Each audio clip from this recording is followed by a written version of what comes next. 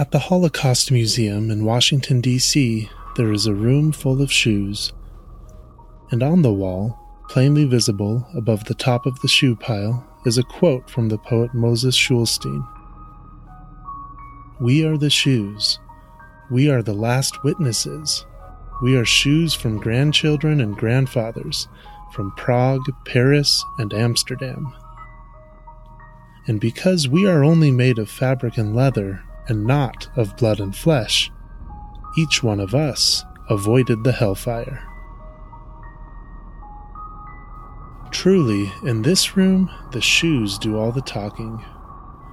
Old shoes and new shoes, heels and flats, work boots, Oxfords, wingtips, sandals, brown and black, white, yellow, red, blue, big shoes and small shoes, child shoes, baby shoes, all taken from their owners, taken off of their feet one last time.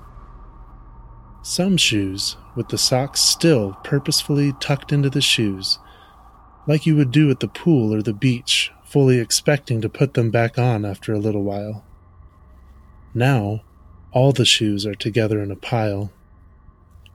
Thousands of shoes jumbled together in a heap of rubber and leather, with an overwhelming musty odor of old leather and rubber that you can never forget. At the U.S. Holocaust Museum in Washington, D.C. alone, there are a couple of truckloads of them at least, several thousand pairs of shoes, and yet there are more where these came from, a lot more. Similar and often larger piles can be found in New York, Auschwitz, Dachau, and other Holocaust memorial sites.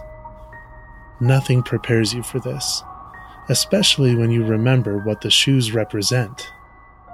People, human beings, who lost their lives inhumanely in the cruelest of ways in extermination camps.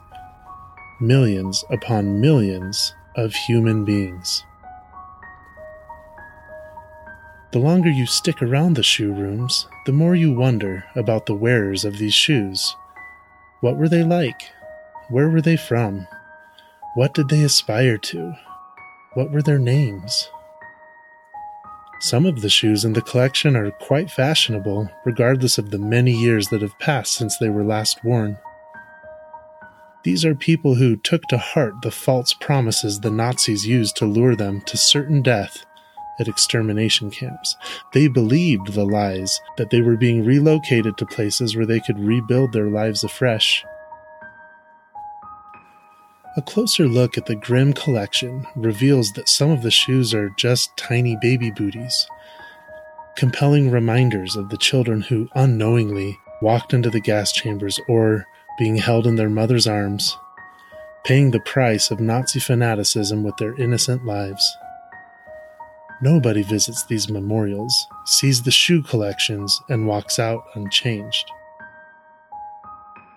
In their perverted agenda, Nazis confiscated the personal belongings of their victims before marching them into gas chambers to kill them en masse.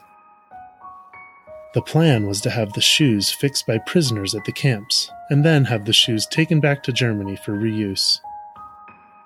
Other sources cite the psychological abuse inflicted on prisoners by the Nazis, purposefully stacking piles upon piles of personal belongings in highly visible locations, reminding all prisoners that no life was valued, and they should abandon all hope.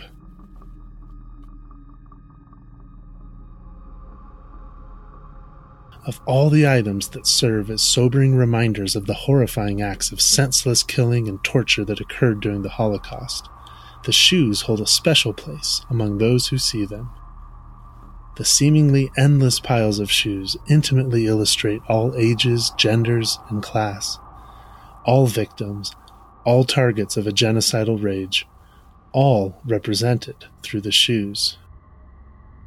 You might not remember all the shoes you see in the shoe rooms, but you'll never forget what you feel while looking at them.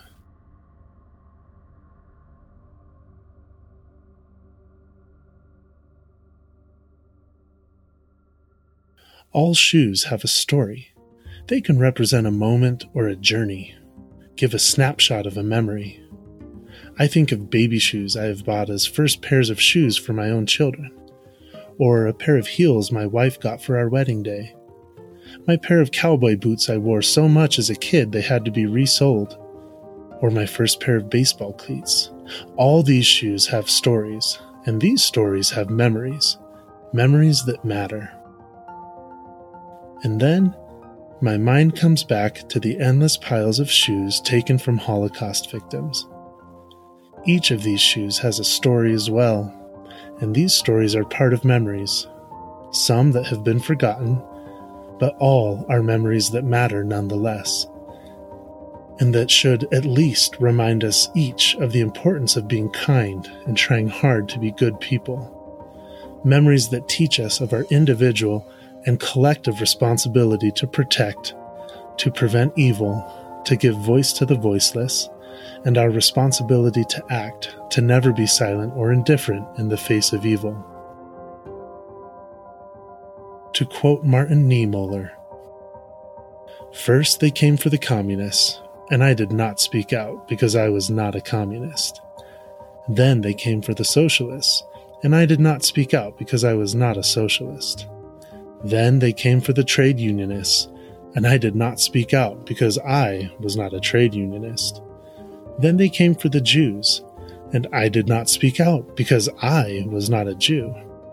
Then they came for me, and there was no one left to speak out for me."